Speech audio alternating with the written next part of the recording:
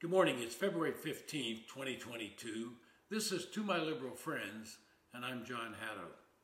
You know, the bad news just keeps coming. And this morning, wholesale prices were reported to have jumped 9.7% in this latest report from the Department of Labor, which means inflation is on the rise and nobody knows what to do. The administration had been predicting this week that inflation would subside, but these numbers indicate that it's not cooling off, but rather heating up. Now, the administration likes to point out that wages have increased 5.7% since last year, but inflation is running at 7.5%, which means that workers are falling behind in real income. And by that I mean their buying power, and they're falling behind by 1.8%. So if wages are only increasing by 5.7%, but prices are skyrocketing, you're not gaining any ground in real income. Gas prices are up 40% year over year.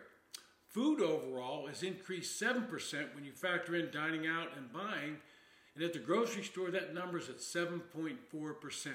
And that impacts lower income families dramatically. Fuel oil that we use to heat our homes has jumped 46% since last year. And none of this is good news for Democrats running in the midterms. And suddenly they're starting to realize that the tax and spend bills they've been pushing in Congress are not solving the problems and only exacerbating them for the average American. By pumping trillions of dollars into the economy in the form of various stimulus and tax credit checks, they're helping to see inflation run amok.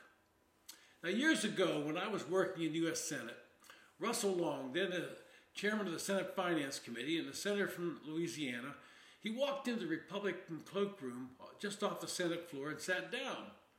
Senator Bob Dole looked at him with a puzzled look on his face and asked him what he was doing there. He pointed out, "Your cloakroom's on the other side, Russell." Well, Senator Long just laughed. He said he was taking a break from that side. He said all he heard over there was, "Don't tax him, don't tax me, tax that man behind the tree." Well, we all had a good laugh listening to him, but basically that's been the Democratic mantra for decades. Tax someone else, but not me. So what do Democrats do when they're faced with political reality? Now they're trying to show the public they're finally facing the facts. Last week, Democratic Senators Mark Kelly, Democrat from Arizona, and Maggie Hassan, a Democrat from New Hampshire, introduced the Gas Prices Relief Act. And four other Democrats who are facing tough re-election efforts, including Catherine Cortez Masto from Nevada and Raphael Warnock from Georgia, have co-sponsored the bill. So what's this bill do? It simply eliminates the 18-cent federal gas tax for the rest of the year. In other words, until after the election.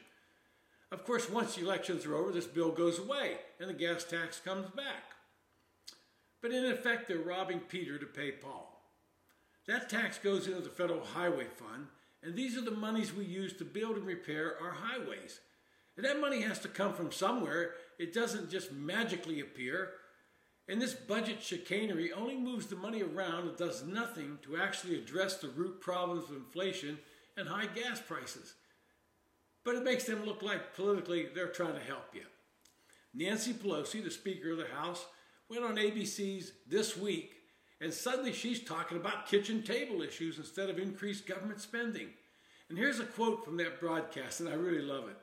Quote, "What matters is what the election means personally to the American people, to the kitchen table issues.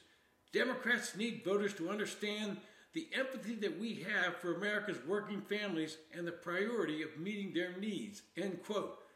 Now that's a lot of gobbledygook, but her trying to say, hey, listen, we're finally hearing you. Maybe we shouldn't be spending all this money. Maybe we shouldn't be fueling inflation. In another interview, Senator Cortez said, "When I'm home, I talk to Nevadans. It's the kitchen table issues." Duh. How long does it take you to figure that out? Get out of the Washington bubble. Go out and talk to your constituents more and you'll find out they're not interested in spending all this money. You have to wonder where she's been for the past year when she was demanding passage of a massive spending bill that would only increase pressure on those very kitchen table issues. They're all living in a fantasy land. They basically want to have their cake and eat it too. So what is the solution the Democrats will come up with and try and bail themselves out of the hole that they have deliberately dug?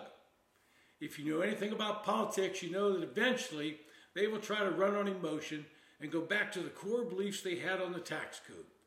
They will start telling you that it is the corporations that are gouging you, and we have to start taxing those corporations at higher rates. We have to make them pay their fair share. Second, they will go back to telling you that we have to tax the wealthy in the country and make them pay their fair share. One of their major pollsters is pushing them to go back to this theme, tax the rich. It's laid out very clearly in a strategy memo from the liberal group Americans for Tax Fairness. Now, I would love, for once, for someone to describe what the term fair share actually means. If you look at the tax tables, you see the top 10% earners in the country pay over 85% of the federal taxes. In some states, they pay 50% and more of their income in taxes between federal, state, and local taxes. I guess some Democrats would want to confiscate all of their money so they can redistribute it for their own political gain. But don't be fooled. This is just appealing to emotion without any real facts.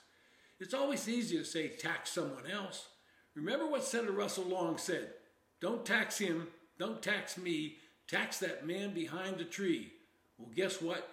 You may end up being that man behind the tree. This has been To My Liberal Friends. Thanks for listening.